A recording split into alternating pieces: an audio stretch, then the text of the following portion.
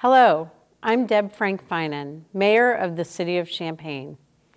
Today, it was announced that Champaign County has its first confirmed case of COVID-19. I do understand that this may cause many of you to feel uncomfortable or anxious, and that's perfectly normal.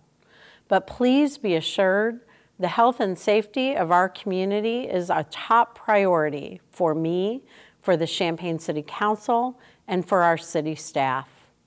The city has been preparing for the potential news of a confirmed case for quite some time. We are continuing to consult with public health officials and countywide leaders to assess the situation. As we do, it's my commitment to you to make sure the city is clearly, concisely, and transparently communicating to ensure you have the latest information regarding our services. Many of you are aware the city has temporarily limited public access to its police department, fire departments, city building, and public works facility. And although personal access to our facilities is limited, we remain happy to assist you by phone or online.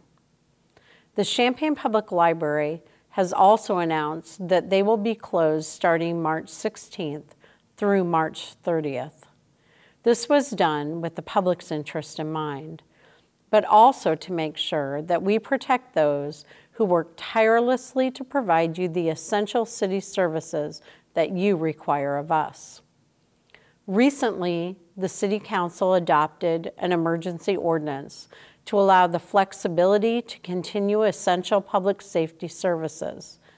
I can promise you, any emergency action taken by the City Council will be limited to protecting public health. I cannot stress enough how important it is that you get your public health information from reputable sources. This includes the Champaign-Urbana Public Health District, the Illinois Department of Public Health, or the Centers for Disease Control websites. For information on changes in city operations during this time, please visit the City of Champaign website. It is unclear how this public health concern will truly impact our community.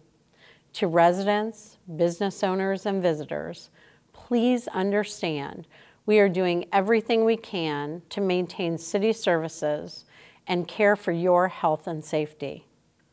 I want to thank you for your patience and understanding during this unprecedented time. In the days and weeks to come, the best way to move forward is by doing so together. Thank you.